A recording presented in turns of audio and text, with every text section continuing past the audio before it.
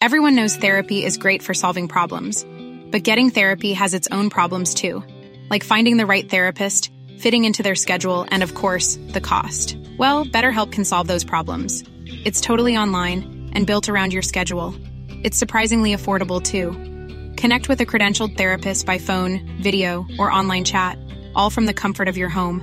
Visit BetterHelp.com to learn more and save 10% on your first month. That's BetterHelp, H-E-L-P. Here's a cool fact. A crocodile can't stick out its tongue. Another cool fact, you can get short-term health insurance for a month or just under a year in some states. United Healthcare short-term insurance plans are designed for people who are between jobs, coming off their parents' plan, or turning a side hustle into a full-time gig. Underwritten by Golden Rule Insurance Company, they offer flexible, budget-friendly coverage with access to a nationwide network of doctors and hospitals. Get more cool facts about United Healthcare short-term plans at uh1.com.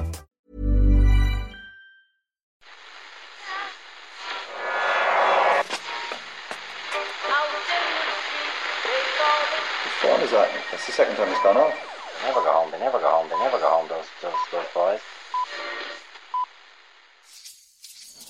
That's... Yeah. They have asked for that, really. You can laugh. That was the World Cup. I'm a little bit of an idealist, but having said that, I want to be like me. But you don't know what you're talking about. What did you know? I'd like to stay alive for 6 years. I'm going to need it there. I'd say it to your face, not say it to you now. Come down to Anfield and we'll see them, won't we? What you doing down here, you shawny man? All right, all you Aston Villa fans, you've kept this secret long enough. It's time to bring it out into the open. You're going to qualify for next season's Champions League, aren't you? Aren't you? I know you don't want to say it out loud. You'd rather let everyone keep talking about your Man Uniteds, your Newcastles, maybe even your Brightons or your Liverpools if they go on a late charge. But I saw you on Saturday ripping Newcastle to shreds, closing the gap behind them to 6 points. Sorry to do this to you, but I feel duty bound to bring this all out into the open today. Welcome to Monday's Second Captain's Football Podcast. Hi Ken, hi Murph. Hey Owen, how's it going? How are you? Unbeaten in 8 games, 5 wins in a row, and with further matches against top 4 rivals Man United and Tottenham. I'm nearly discounting Tottenham at this stage, to be honest. They're but in anyway, this. I'll call him that. Still to come. Who can say for certain Unai Emery won't be leading a team that was barely above the relegation zone when he took charge for the first time in November into the Champions League? Wow. Next season. It's impressive, isn't it? It is very impressive, Owen. Do you know what was number one in the charts the last time Aston Villa won 5 Premier League games in a row? Well, there's a lot of songs on the charts. What are you saying? What Do you want was to number give us one? the year, or is that... Well, that makes it a bit too easy, doesn't Or it? give us the song and we'll guess the year. Give us the song, we'll guess the year. I'll give you a strong hint. The last time Aston Villa were on a run of 5 wins in a row in the Premier League was at the same time they were signing the Good Friday Agreement. Oh, Okay, so it's Spice Girls? Scar Tissue by the Red Hot Chili Peppers. As mentioned on the pod last week. Run DMC. It's like that. Oh. And that's the way it is. And that's the way it is. Yeah, I Wow. love that was number one during the entire run. It was number one for 6 weeks. Was it? Which fit in the whole Aston Villa run. That's quite a long time ago. Yeah.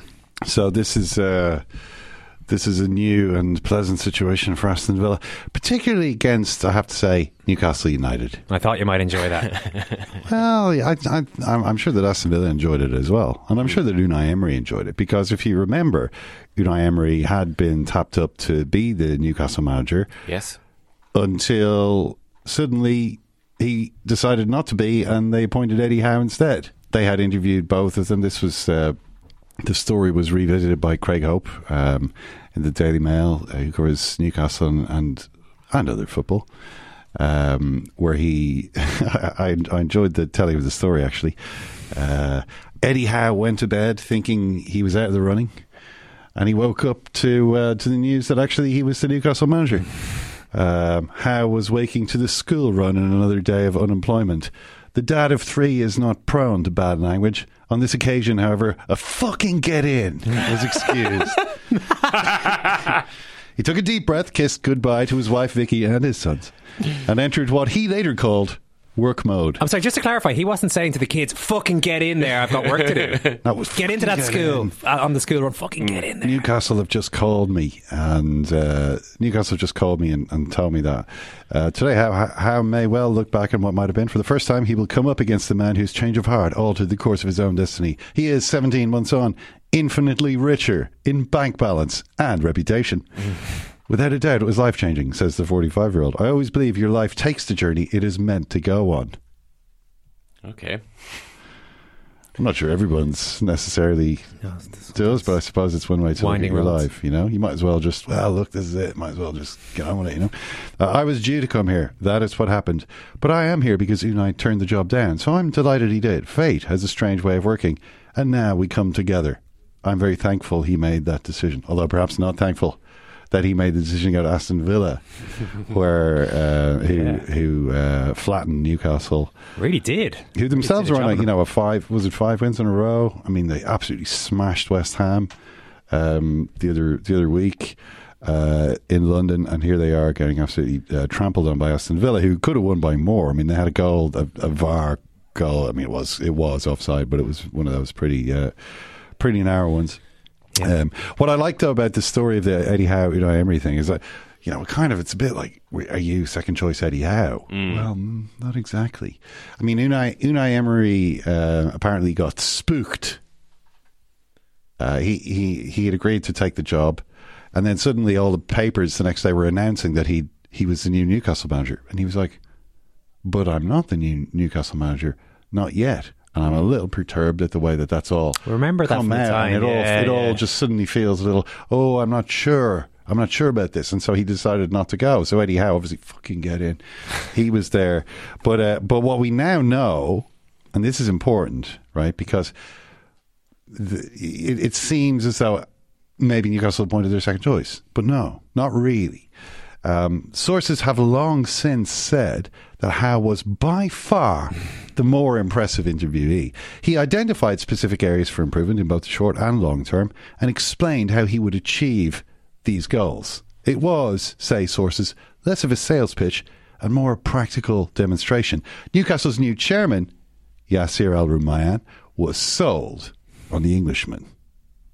Now that's Yasser Al-Rumayyan. He's an important man. He's the head of PIF. He's the chair of Saudi Aramco, right? The Saudi national oil producer. Chairman of Newcastle United.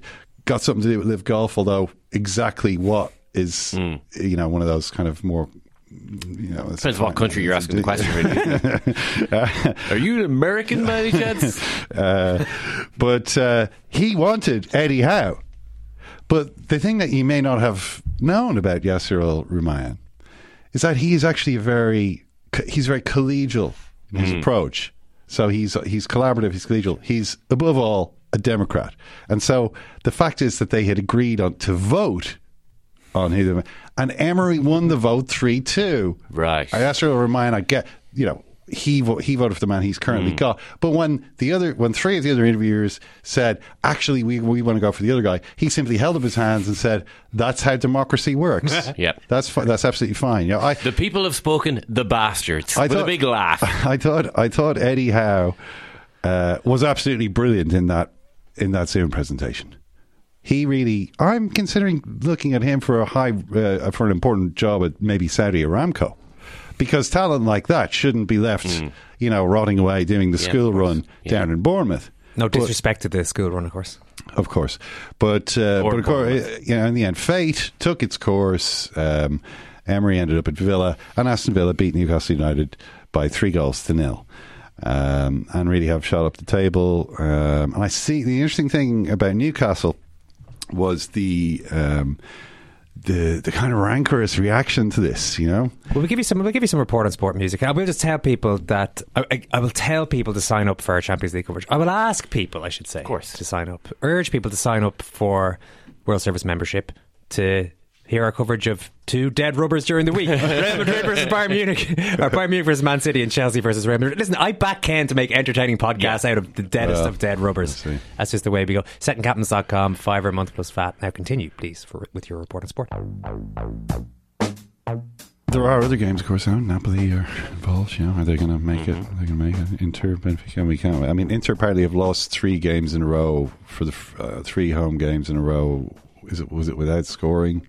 For the first time and since before Aston Villa won 5 in a row or whatever, but somehow they look like they're going to get to the Champions League semi-finals. But yeah, the Newcastle reaction is pretty angry, and it's funny just how quickly this happens. It's like you go from total like as Newcastle fans tell it, the Ashley thing, just like being buried alive, right? It's like our club has just been buried alive for 15 years, and that's it. And we sort of can't interact with anything in any way. It's just we just have to sit here existing, and this is appalling. And now, the Saudi takeover and quite powerful. But it seems as though there's a kind of a rage at now only because Newcastle have only a 75% chance of making the Champions League. Actually, 74% if you look at 538, who do the numbers on these things. Yeah. They've got a 74% chance of making Champions League, with Brighton at 20, Liverpool at 8, Tottenham at 7, and Villa at only 2. 2% still. Well, according to this, 6 points to make up, albeit they've played a game more. Let's just say the last couple of times I've interacted with the 538 probability ranking, that results have been a little spotty. Election was a long time ago, Murph. It's been a little spotty, that's all I'm saying. Yeah, a long time ago. But I see Dan Byrne is getting it a little bit. Dan Byrne, obviously, local lad. Well, local lad, but he's a big stick, isn't he? He's a big unit. Is he the right shape for a fullback? People are wondering. Well, he's certainly new, but he's unconventional shape. People said the same thing about Usain Bolt. Too tall to be a good sprinter. You didn't see Donovan Bailey, hitting his head off door jams, did you? That's what they said, Ken, but they were wrong. And they were wrong about Dan Byrne. He should have been in the World Cup squad, if you asked Dan Byrne. For me and for Eddie Howe, Dan Byrne has played a great season. But standards at Newcastle are constantly on the up. And so simply being a local lad, a nice man, and who's put in a good season doesn't necessarily cut it anymore. Mm-hmm. Especially when you lose 3-0. At the rarefied level. So we will follow the sort of happiness index there. Speaking of big units, I'm sure, I don't know if you were going to mention Evan Ferguson's injury, but did you see the Brighton physios? Oh my God! What a rig on him! Well, there was two of them. Look, the two of them. I'm showing you a photo here. I saw the guy on the right. Absolutely. The front guy blotted out the guy behind because Ferguson's like, no, I might be all right. I might be able to walk it off. No, you're going off. All right, lads. Well, you're the bosses. You're the absolutely two of the most muscle-bound physios I've seen in Premier League football. So listen, different body shapes, Ken, in different roles. We didn't always think physios had to be quite so well built. Didn't realise left backs had to be 6'7" tall. But times change. Times to move on. Yeah. Well, Brighton put on one of the best performances. I mean, partly it's against Chelsea, Frank Lampard, and so on, and it's 3 defeats in a row now. It was a nice banner, though, wasn't it? What? Welcome home, Super Frank. It was draped over nearly the entire length of one of the stands behind the goal. There wasn't much of it. There didn't seem to be that much. I mean, come on.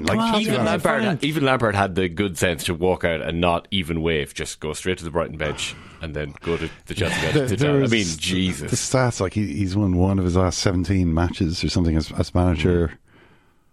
It's amazing. It's really, that's really appalling. What's the...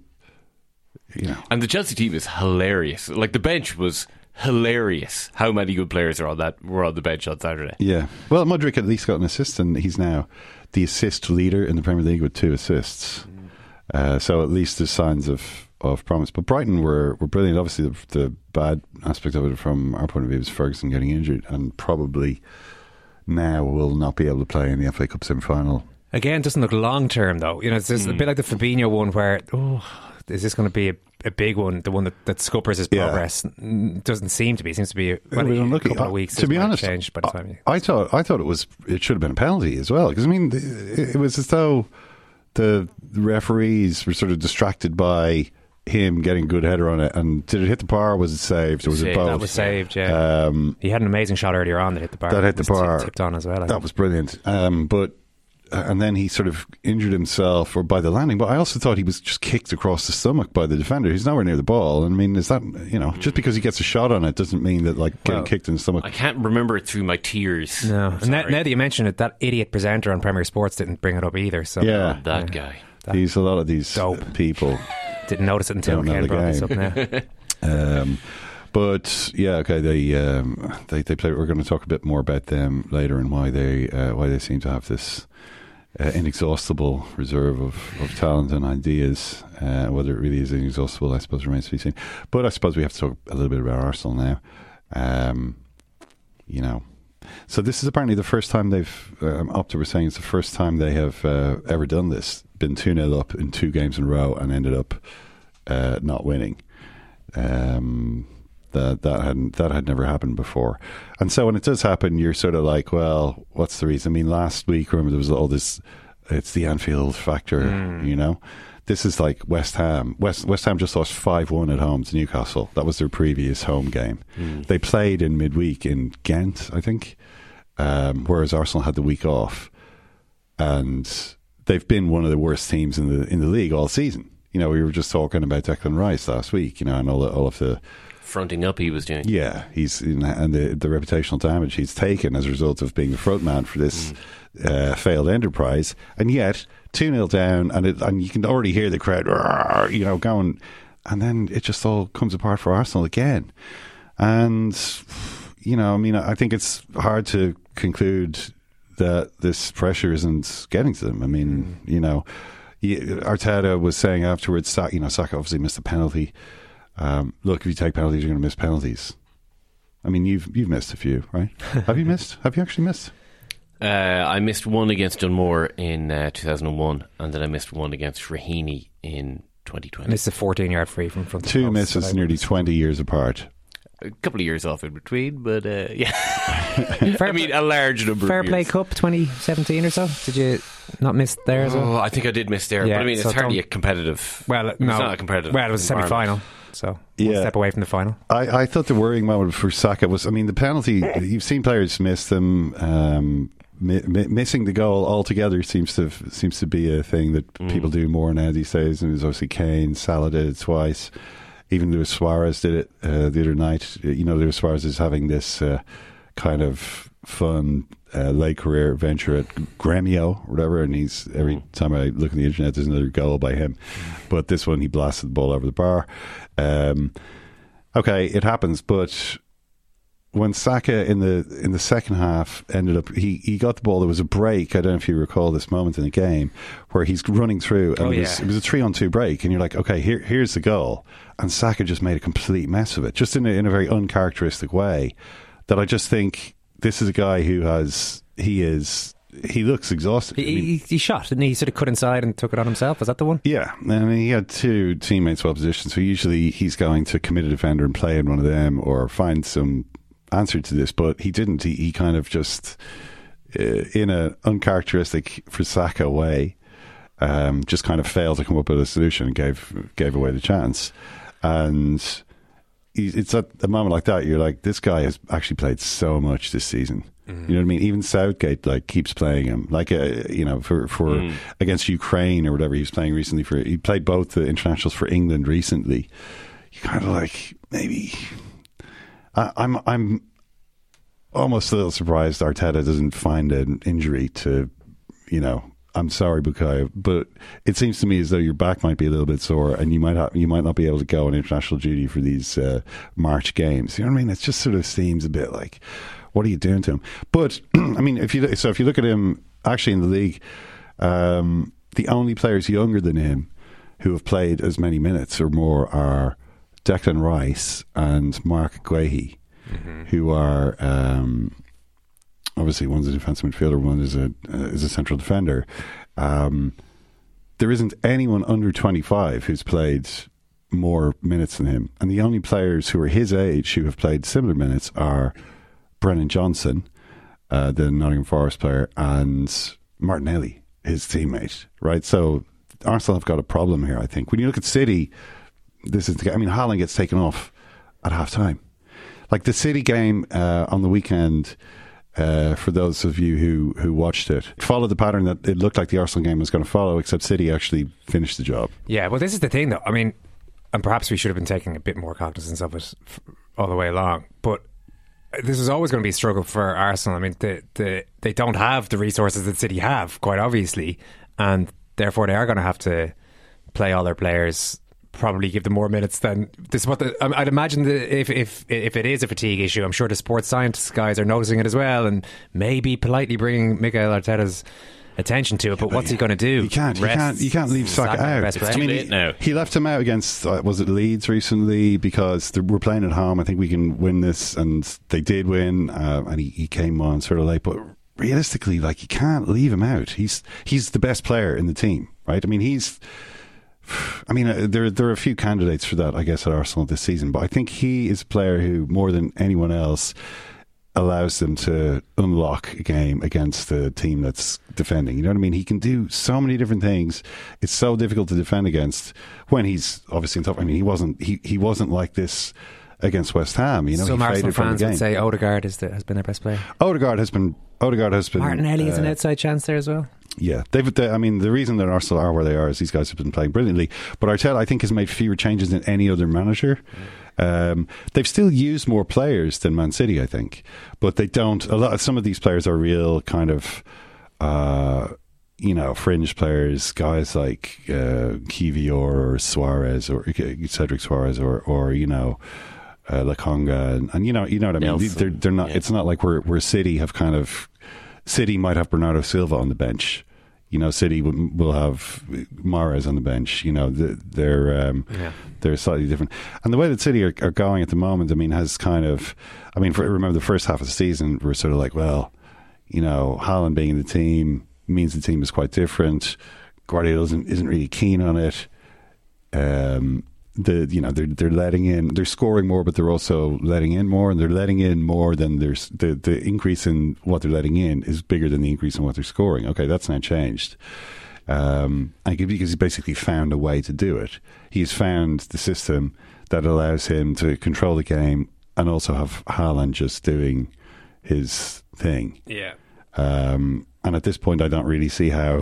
I'm interested to see if anybody can stop this now, because what Haaland is doing is just beyond. Like, I mean, he equaled Salah's record. He's still got like 8 or 7 matches to go.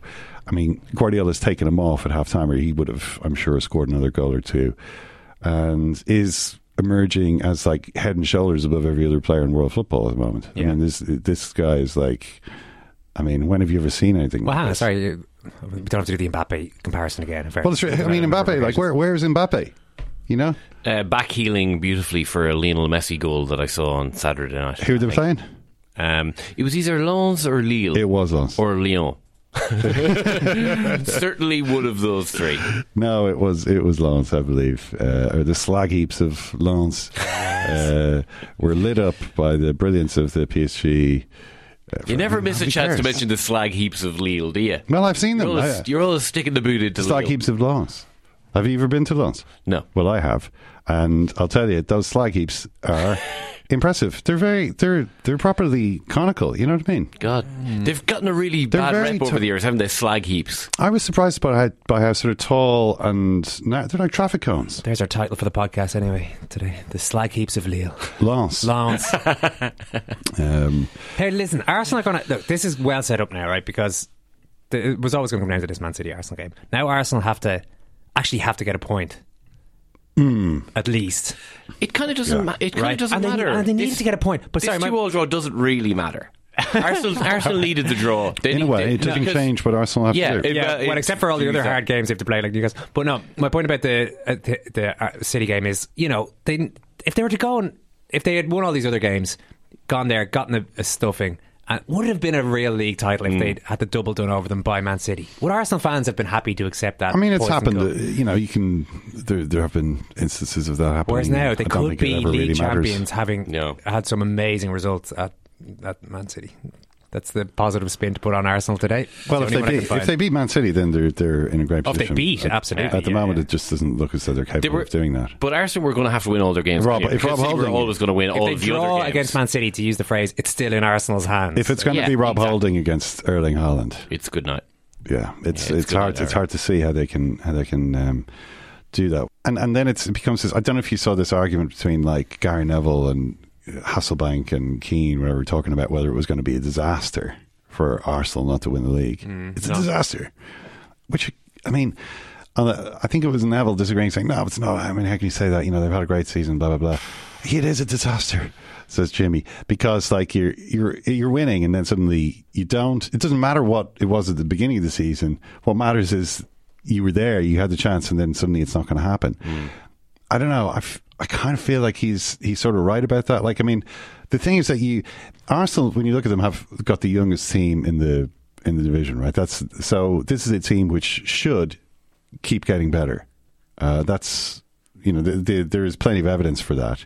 But you don't know that that's ever going to happen. You only get a certain number of goals at this kind of a situation. Yeah. I kind of think if City beat Arsenal, right, and then move away from them and get the job done with a few games to spare, it might feel like less of a disaster than if there's a Gerrard moment in the last couple of games or something like that. Do you know what I mean? It's almost like if they get put out of their misery early on, and if Man City win that game, everyone it's gone. Like that's the way. And maybe you get to the end of the season and you can think, well, we gave it a shot and we weren't. But whereas if nearly the closer you get to something, the worse it's going to feel. Maybe. If you. And I was going to start saying stuff like, well, Liverpool, Chelsea, United will never be as bad as they are this season. But honestly, Liverpool and Chelsea could actually be as bad next season. Yeah. Like it seems to me like both of those are multi-year projects. United might be a bit better. Newcastle will probably be a good bit better. I mean, it might not be a complete disaster when you think about it, in that they should be good enough to challenge again next year. Yeah. But geez, they were in an unbelievable position. I mean, Arsenal have had this situation themselves before. I mean, these teams that were always going to be next year's team, Fabregas and Van Persie and Adebayor and Hleb, those teams, and Nasri, these guys who were going to be even better next year. And actually they just all ended up joining Man City or Man United or Barcelona. It just dissipated. So yeah, it's a tough situation. Well, look, there are more games still to go. I see that Juan Laporta is doing a press conference today, where he, I believe for the first time, is actually speaking to the press about the Negreira, El Caso Negreira. This is the one where they paid all the money to the vice president of the Referees Association or whatever, but it was simply for reports. For consultancy work. Yeah. And he's done lots of comments in private settings, or he goes to see like the Barca Superfan Association in whatever town he's in, and then he gives a speech about how Barcelona are the victims of conspiracy, and everyone cheers, and then he walks out of the room.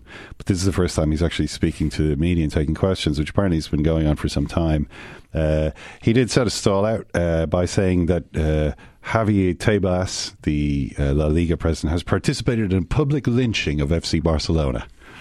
That's how he characterises the situation, warning that submissiveness is not synonymous with Juan Laporta.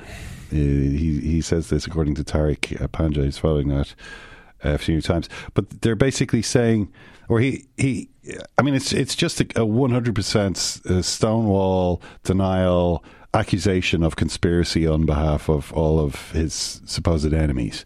So Real Madrid are a historically favoured organisation, he says. So it's it's a bit rich to hear from them that we're trying to, simply because we paid this man 7.3 million euros, which, according to Tarek, he said, it sounds like a lot, but it was paid over 18 years. Just because we paid this guy 7.3 million, I mean, sure, if we paid him for over one season, but the fact that we've paid him for almost 2 decades surely lessens our culpability in the eyes of the public. The point that Tarek makes is these reports must have been seriously high quality. In total, 7.3 million euros paid would work out at something like 10,000 euros per report over the 18-year period. So, I mean, we would all do this. I'm pretty sure this is the problem Barcelona have, is that you could get anybody, even a very highly qualified person. It doesn't just have to be like someone's nephew who's on work experience. You could actually hire a top professional to compile reports on referees for a lot less than 10 grand per report over an 18-year, So the question still remains: is why did it have to be the vice president of the referees body that you paid all this money to do?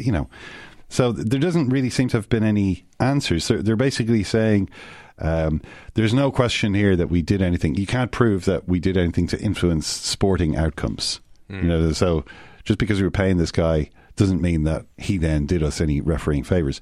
And there's a kind of a hint that Barcelona may have been stitched up by some of their own directors in a kind of that the scheme was a sort of a circular thing where, like, the call is coming from inside the house. Yeah. Sort of 2 for you, 1 for me, kind of a thing. This might have been, but of course, since Juan Laporta was also the president for a whole previous period of this, I mean, it's still is difficult for him. Anyway, that thing is still going on as we record, and we'll see, I suppose, tomorrow if there's anything really any stunning developments out of it.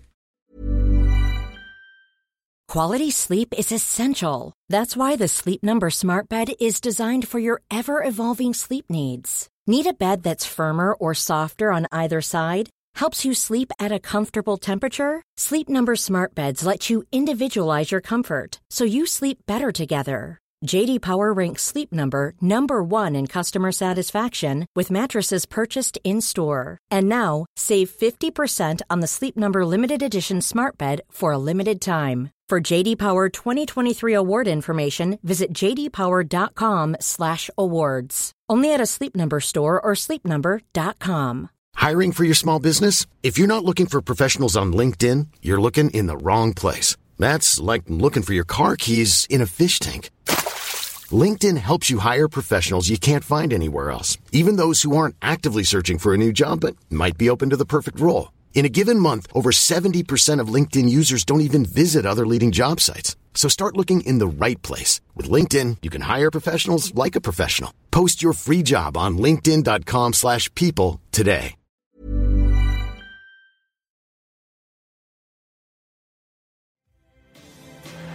are the champions. They have taken the title away from Manchester United, and they have done it here at Old Trafford. It does not get more conclusive. It's very difficult to see Arsenal play one day without Arsenal on the bench. He's going to ruin the club, fam. He's going to ruin the club, lad. I'm telling you, fam. But up and down the land, you do sense a genuine appreciation for the way this Arsenal team play. They were perfect. It's turning. It's turning, blood. Did you hear the boos at full time? Seriously, shut the fuck up tonight. I'm not in no mood for no little dickheads chatting shit. We love to have him there all the time, but we all know that's not going to happen. One day he's going to have to go.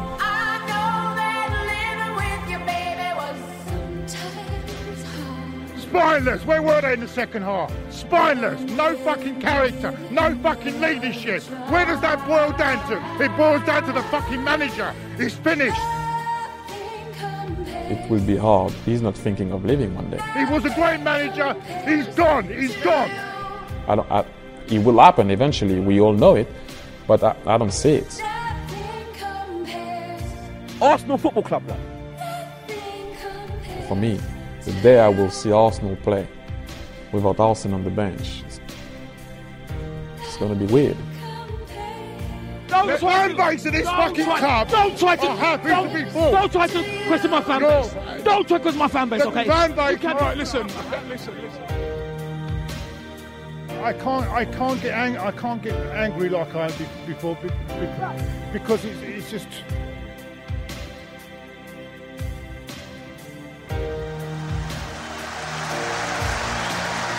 Arsene Wenger's team, every bit as good as the manager's words. He had no doubts. They are the champions. They have taken the title away from Manchester United, and they have done it here at Old Trafford.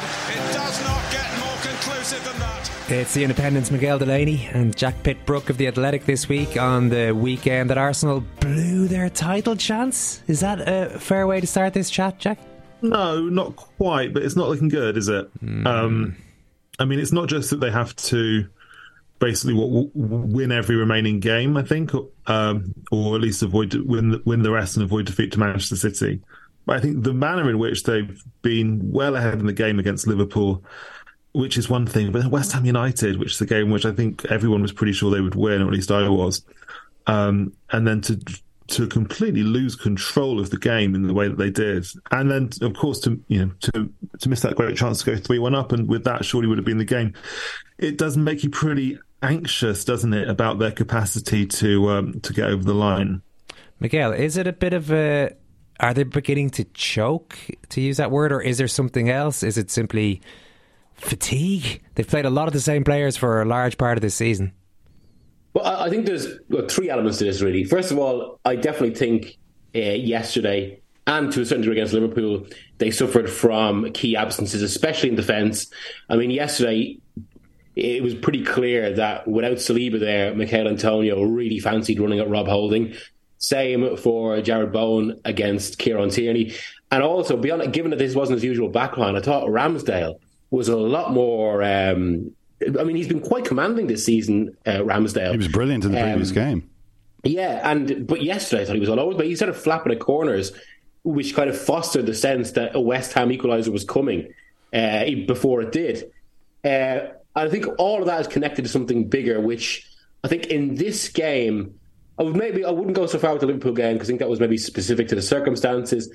But in this game, I think it would be fair to say that they choked, they bought whatever phrase you want to use. But I think it was pretty clear. I thought from even the minute before the West Ham penalty, they were sort of short-circuiting, as we were discussing off air before, Ken. Things that Arsenal have been doing so well this season, they just stopped doing. Because even after the game, Arteta referenced how they started the game with a sense of flow, but that obviously went. But I think that's connected to something bigger, which is, I mean, it's their first title challenge, or this team's first title challenge, which brings its own kind of learning experience. But equally, there's the context, which is the inherent knowledge that at this point, against a City on this form, it was like they were suddenly aware of the immense stakes. I mean, for most of Premier League history, 2-2 draws, even allowing for the comeback nature of them, would kind of be just, drop-offs that contribute to the drama. But in the last decade, and especially in the last half decade, as Guardiola and City have kind of come to this final stage of what they are, it's pretty much fatal. Yeah. But I don't know. I mean, I wonder what you think happened between the, if we could look at that period when Arsenal, because this is the second time it's obviously happened in a row, 2-0 up, playing brilliantly, 2-0 up, looks like you're going to win 4-0, everything's going great, and then something goes wrong. And Arteta said after the game, we made a huge mistake, we didn't keep playing for the third, the fourth goal. And I was kind of thinking, yeah, I agree, but... you're not a pundit, like you're the actual guy in charge here. Is there nothing that he can do to impress on to change the pattern? Is this just something that kind of the team has to get through by itself? The knowledge of this kind of situation, the pressure that they're under, or has Arteta himself kind of helped to enable these collapses? Well, I do wonder whether this is a little bit related to how Arteta coaches. And it's also actually been something that's been seen in, and this is entirely consistent given that Arteta's worked under Guardiola, but something we've seen in some of Manchester City's title collapses, their Champions League collapses, in that these teams are so supremely coached that when things start to go wrong or go against what they expect, they don't necessarily know how to react. But why does that follow, though? I mean, surely a team that's well coached should also be coached to react to, we have to go to plan B now, but that's okay because we're well coached. But I think it's so automated, and it's sort of games going into kind of areas that are just totally... I mean, the last two Arsenal games basically descended into chaos that we've seen in City's Champions League games as well. And I thought this obviously doesn't explain it, but I thought it was interesting after the game when Arteta was asked about all this, and you kind of sense a little bit of conflict in him, in that obviously he wants to lay into the mistakes they made and address that. But then Arsenal's whole title challenge has been about this kind of supreme, this kind of very modern element of coaching of confidence in what you're doing, focus on what you're doing. And even what he said, we have to just remind them how good they've been, basically to keep about the process. But of course, the process maybe takes you, as we've seen with City in Europe, until this season perhaps, it takes you 85 to 90% of the way, but there's still that remaining 10%. And maybe that is something that comes with experience, with and not least with Arteta himself, because I think some of his decisions in game in the last two matches maybe been a little bit surprising, although he obviously has his own logic for them. What about, I mean, I think we talked about the Liverpool game, but what about yesterday's game struck you as, I'm not sure about that? Once again, actually, I suppose he took off Gabriel Jesus for physical issues, but taking off Odegaard again for the second game in a row when they actually needed something, and in both instances they had moments where an Odegaard pass would have potentially opened up the opposition on a break, and he wasn't there. Again, I mean, maybe it was more explicable in the Liverpool game, given he was trying to adapt to to what Liverpool were doing to them, but it felt like it ceded advantage at the time, especially to go so defensive, that then cost them when it finally inevitably went to 2-2. Yeah, Jack, I mean, I can see today there's a bit of bargaining going on with Arsenal fans who are kind of trying to, I mean, everyone can sort of see the pattern of the season is now uncomfortably like, you've gone 2-0 up in a game and suddenly it's 2-2. Oh no. And it's the kind of, you know, nobody expected Arsenal to be in this position. I think they were 66-1 to win the league, and now they've still got a great chance of doing it, but not as good a chance as they had a couple of weeks ago. How do you think they should reflect on this if they end up losing it in the final stretch? This is something they were never expected to win, and yet we're in a great position, and maybe it's not going to happen. And if that happens, how do you think they should reflect on this? Well, I think they should reflect on it with a lot of pride, because it's obviously a big achievement given, you know, what happened last season where they missed out on fourth place. I don't think anybody would have expected them to be there. That said, I think it'll be really, really painful. I mean, remember, Arteta's Arsenal have always reminded me a bit of a kind of slightly better back version of Pochettino's Tottenham, or at least in the first 2 years, where, you know, you've got this, the club's been a bit of a mess for a while, and then you get in this new young manager who's got a clear idea about how he wants football to be played, and he gets rid of the old players who don't agree with it, and he brings in new players who are really, you know, who look like they worship the ground that he walks on. But I think the problem that they have, like Pochettino's Tottenham, is, well, firstly, as Miguel said, they don't really, you know, they've never been in this position before, and so they don't have that experience to fall back on. And secondly, also, as Miguel said, they're so kind of invested in the truth of Plan A and the methods that they've been following over the course of the season that when things start to wobble, they find it very, very difficult to come back after things go wrong. I mean, it's impossible to watch Arsenal at the moment and not think of, you know, Tottenham at the end of 2015-16, where they confounded everyone's expectations, but were eventually, you know, Leicester City were just a bit better than them. Tottenham couldn't come up, and then their heads went at the end of the season. I don't know what's going to happen over the last kind of 6-7 games of this season, but at the moment it feels like, you know, the situation is just getting out of their grip. Well, listen, Miguel, when it all falls apart for Mikel Arteta at Arsenal, they can always go calling the manager of Aston Villa, Unai Emery, for an emotional return to the club. This guy, I'm obsessed with Aston Villa this weekend. They've snuck into this position. Nobody's really talked about them. That's what everyone says about every team that they don't feel has had enough coverage. We haven't really talked about them, is what I should say. I mean, he took over. His first game, I was looking back at it, was beating Manchester United 3-1, their first home win in the league against Man United for 27 years. We should have realised then something was up. They had a wobble when they lost they lost about 3 in a row a while back, but that was against the likes of City and Arsenal and so on. They've now won 5 in a row, unbeaten in 8. They have got Man United and Spurs still to come. Were they to win those games, is it totally outlandish to suggest that Unai Emery could lead Aston Villa from basically just above the relegation zone into the Champions League, having taken over mid-season? Well, I think the line that has to be said, given who they're facing the weekend, what a job Unai Emery's done, by the way. Oh, really? But first of all, given Beale left in the summer, and I know this was a bit of a debate with it or around Villa at the start, but basically Villa lost any semblance of tactical structure a bit under Janet. That can be seen in the results. They first of all benefited from that, and secondly, I would put Emery. I mean, the story of his career, right? He's possibly the best of that kind of second tier of managers, just outside the. What's all this second tier talk? Well, I mean, look. He's basically the Europa League's Unai Emery. What is the Europa League if not a second tier competition? But that isn't a discount. He's a very good manager. Very tactically astute. He's put shape on Villa.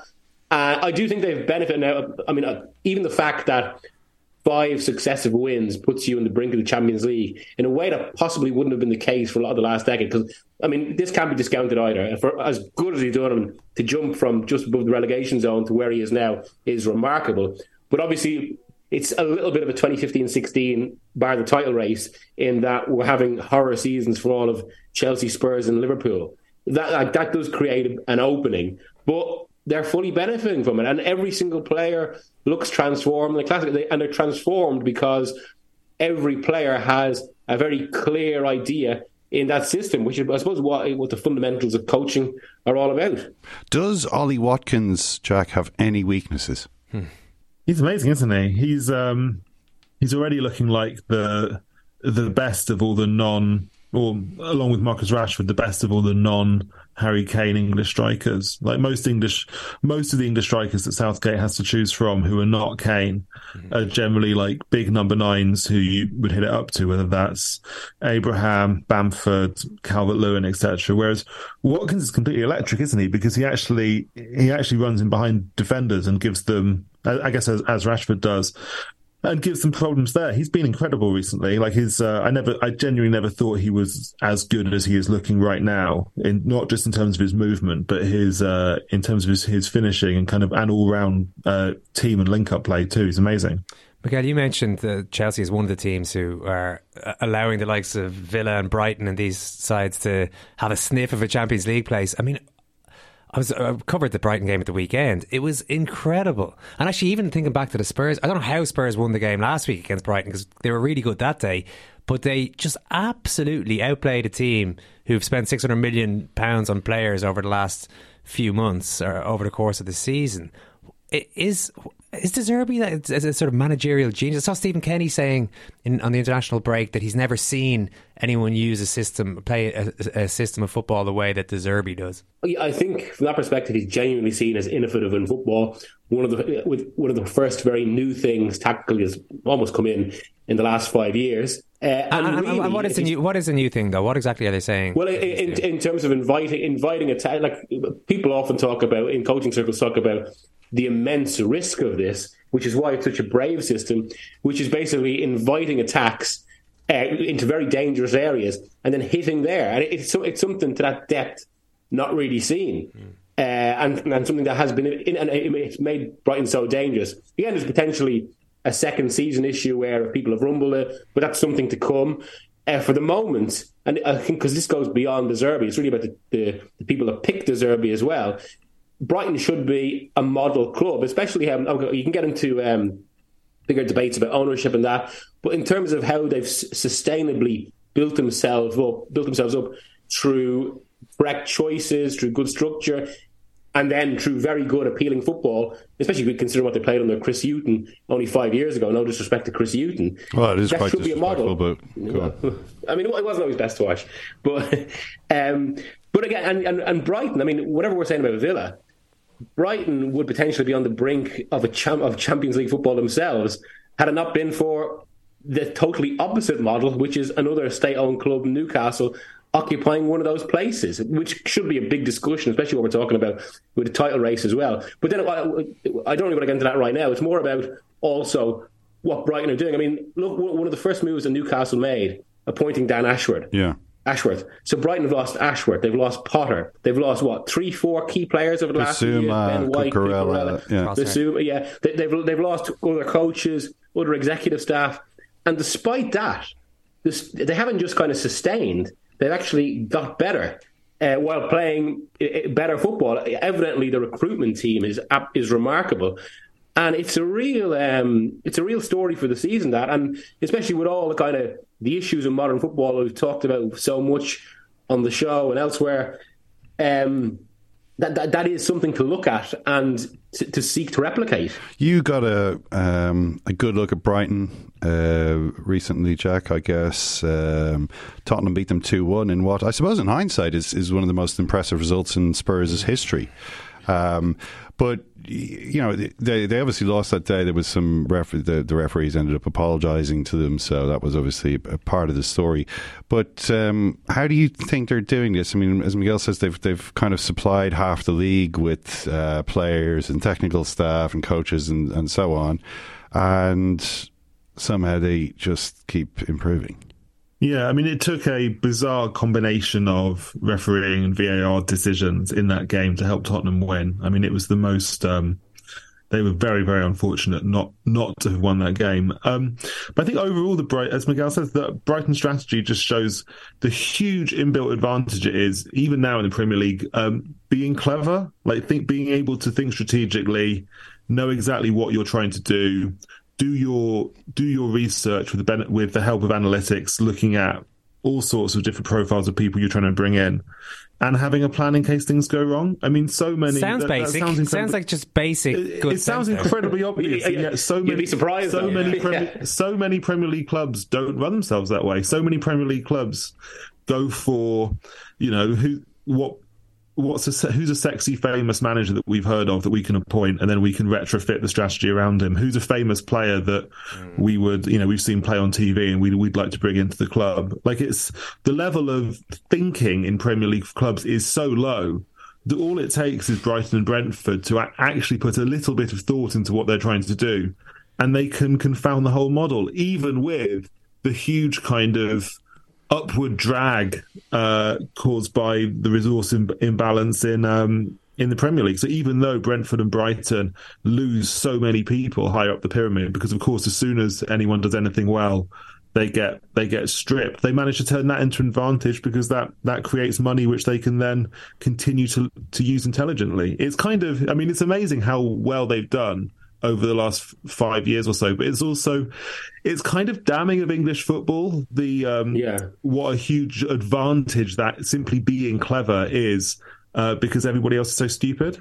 That's essentially what money does. I remember that's something I've heard within football a few times, basically, that a lot of money makes you stupid. Now, that's not true of, say, Manchester City, but pretty much kind of best in class, as the phrase goes, in nearly everything. But the game that Jack is referencing there, that almost shows the biggest contrast in that Brighton go for managers. They have with every element of the team, from centre-back to the manager itself, they know exactly what they're looking for. It fits into existing profile and hopefully can make that profile evolve too, which I think is pretty key in this. With Spurs, Brighton know exactly what they are. Spurs, and this is, you could say this of a few clubs, including up until maybe recently Manchester United, say, they don't really have a clear idea of what they want to be. Essentially, through Levy, they think they're a big six club, but they're really one of those clubs in the tier below who work best when they're trying to be upwardly mobile, almost like a higher scale Brighton. And hence, they've had their best success under a manager who exactly fits that profile. But they've suffered the greatest disappointment, and as Jack points to there, two big name managers and one of them in Conte, who was just never going to be a fit because he had greater demands than what they could offer. And as soon as you get into that where there's kind of disconnections in between different parts, and obviously it was really pronounced with Conte, that's when things start to fall apart. Yeah, well, things have a way of falling apart in due course. Even when you're doing things really well, that doesn't mean that you're still going to be doing things well in a couple of years. And I'm struck by the contrast between Brighton and a club who that used to get a lot of credit for some of the same type of stuff, but that's no longer the case, which is Liverpool. And just the way in which Brighton can bring in a player like Enciso, a 19-year-old Paraguayan who scores one of the best goals of the season, beats Chelsea at Stamford Bridge. This kind of thing has been happening all season. Kaoru Mitoma, a player who was, let's say, unheralded, right, has been absolutely sensational, one of the best players in the league. Of course. Evan Ferguson. Another great signing. Well, he decided to go to Brighton rather than Liverpool, which looks like a sensible decision. But just on Liverpool, I know there was the whole Bellingham drama this week, and apparently some bad-tempered exchanges between Klopp and some of the journalists covering that. Their struggle to sign players. This is the thing they used to be good at, but it seems as though a kind of an obsession with the perfect player is leading them to disregard all of the perfectly good players with potential. The kind of player they used to sign, like Wijnaldum or Matip or Firmino or Andy Robertson. And And they've got into this weird zone where, like, you know, the fans, a lot of the fans want them to spend, like, you know, a world record fee on Bellingham when actually they need about 5 or 6 players. What is your kind of take on how they've managed to go from clever to stupid in such a short space of time? I mean, I suppose it's an element of kind of, I'm going to quote The Dark Knight Rises here, but victory defeating them in some way. Well, in the sense that they've got used to a certain level. And they've come back around to the other side of the cycle, and they're not primed for it. First of all, there's been a lot of shifts in the personnel behind Klopp. Secondly, I forget who said this to me, so apologies to who, but I think it's a very good line, in that now Liverpool are at the point where rather than looking at a player's potential and accepting their flaws because they see how they develop, it's like, as you said, they almost wanted the perfect ready-made player. And the perfect ready-made player often costs a lot of money. And this is one of the things that's kind of struck me about the whole Bellingham thing as well. In that, especially when, and this is the club's fault to a certain degree, because of how much this has been built up, all the kind of stuff about the players talking to him in the England camp, all of that. But there's always another player. But unless you're talking about, say, Messi, or at this point, Haaland and Mbappe, there's always, I mean, look at the example across the league. Arsenal were so desperate for Mudryk in January. They went for Trossard, who's worked out better. And again, it comes back to that, whereas, Bellingham might have represented a certain ideal about exactly what they wanted, but they can just adapt, and it can maybe fit in to what they're doing. I mean, people will obviously point to kind of Alisson and Van Dijk as, previous representations of what Bellingham were, that exactly ideal player. But that was at a different stage of the process. Van Dijk and Alisson were very specific final pieces of the jigsaw where that was more understandable. I mean, whatever, the pieces are all over the place at the moment. They're building again, and that doesn't necessitate the same exact perfect player for that price in that role. In some ways, Klopp actually has a bit of freedom now to build again. As a matter, maybe that's been reflected in actually some of the other names that we're seeing being spoken about. Sorry, which names are you talking about? Well, in terms of basically there's a strand of 30 to 60 million pound midfielders that aren't Bellingham's level, but potentially can work very well under Klopp. I mean, one of them was actually Conor Gallagher. I know when that, I wrote it actually 2 weeks ago, and when that went out, I can't say it was exactly an enthusiastic response from Liverpool fans. To one of your articles, Miguel. I can't believe. No, well, it wasn't the subject.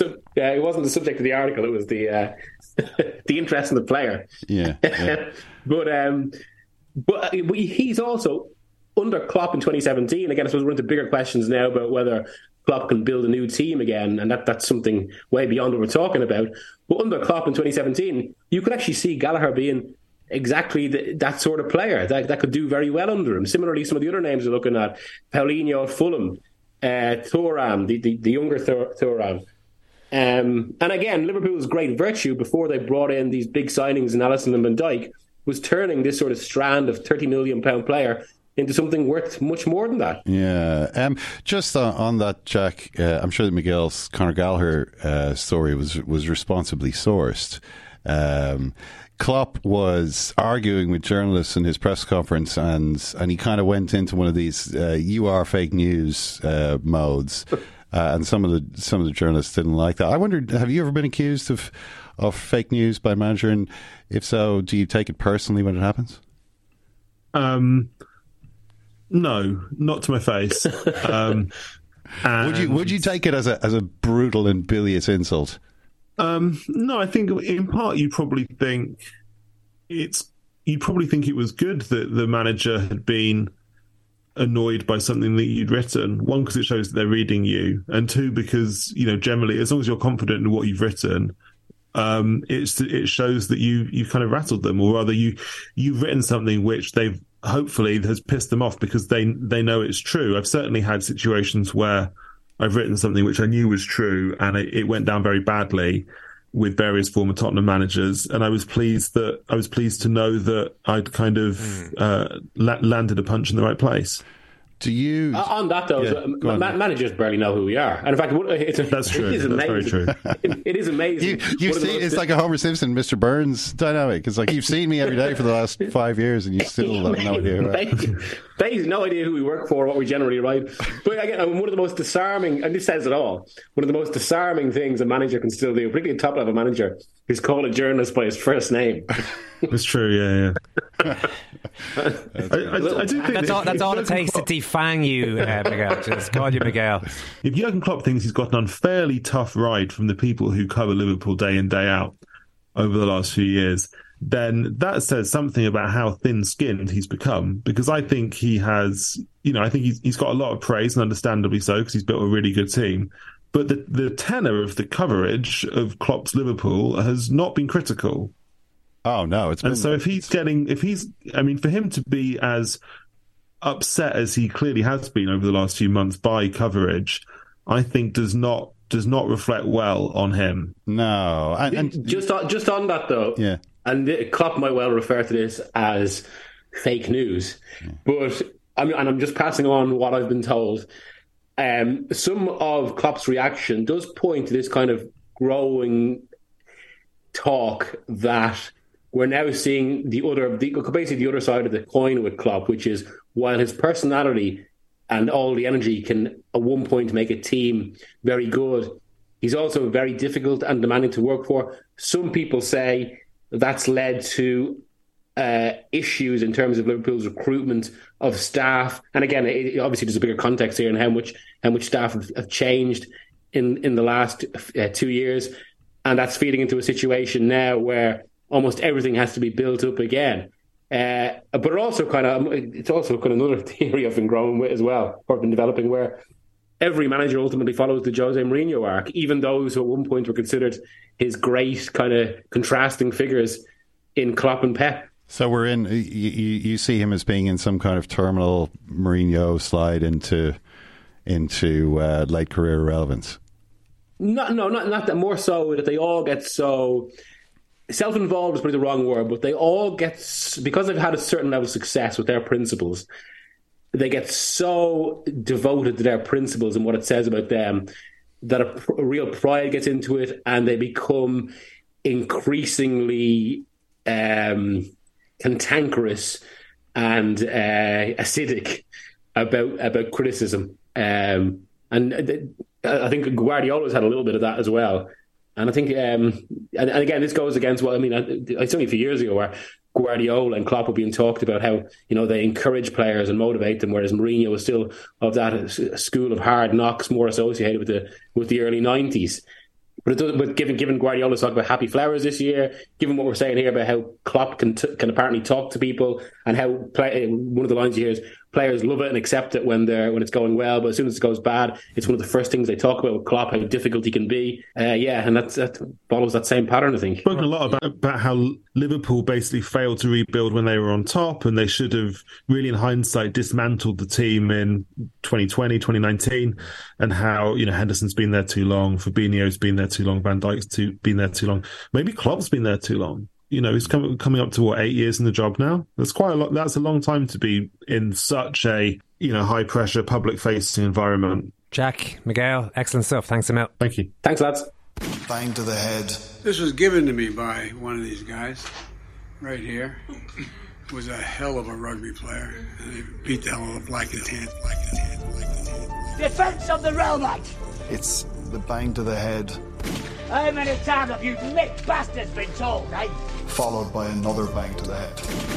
Anyone wearing orange is not welcome in. Mr. Biden, a quick word for the BBC. I've not put my hand in my pocket since I left. They paid me £500. BBC, I'm Irish. If any fool wants to pay me £500 to gibber and jabber, I'll take his money. I mentioned the Champions League. Sorry, if I could just cut in here. I apologise, Owen, for this. I know it's a break with protocol, but there was someone misspoke earlier, member of the team, and I'd just like to clear it up before the end of the show. Run DMC, it's like that. went to number 1 in 1998. It's true. That was a remix done by Jason Nevins. The original song, of course, came out in 1983. I just felt it was important that I correct the record there. Jason Nevins' take on It's Like That was nevertheless an international smash, selling 5 million copies. Writes The Guardian. Sure, I remember the video. It was Run DMC versus Jason Evans. It was the dance-off between the boys and the girls. Awesome. DMC felt used, pimped and dirty. Milk this cow till there's powdered music coming out the udders. So I'd just like to clarify. Well, that's fair. I was totally unaware of the controversy about that at the time. I mean, you were in a flow at the time. I was going to jump in immediately, but I just felt, he got exploited. Just important to... I mentioned the Champions League earlier. Leeds against Liverpool is also on tonight. So we'll see what happens with that and talk about that tomorrow. We're also going to chat tomorrow about the new Boris Becker movie, Boom Boom, The World versus Boris Becker, on Apple TV. If you have time to watch any of that one in advance, the plan at the moment is to have that chat for Tuesday's podcasts. So we'll leave you there. Plenty of football to watch and maybe a little bit of Boris Becker if you have time as well. Thanks, Murph. Thanks, you, Ken. And thank you, Ken. Thank you. Oh, and I thank you. Wow. Thanks for listening. Hopefully see you during the week. If you sign up, you will hear all episodes ad-free if that's the case. The Second Captain's podcast, it's part of the Acast Radio Network. God damn it.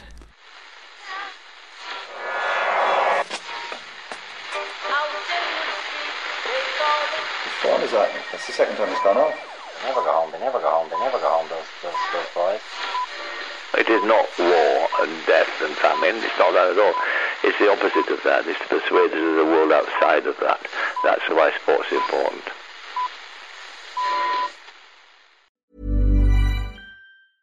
Mom deserves the best, and there's no better place to shop for Mother's Day than Whole Foods Market. They're your destination for unbeatable savings, from premium gifts to show-stopping flowers and irresistible desserts. Start by saving 33% with Prime on all body care and candles. Then get a 15-stem bunch of tulips for just $9.99 each with Prime. Round out Mom's menu with festive rosé, irresistible berry chantilly cake, and more special treats. Come celebrate Mother's Day at Whole Foods Market.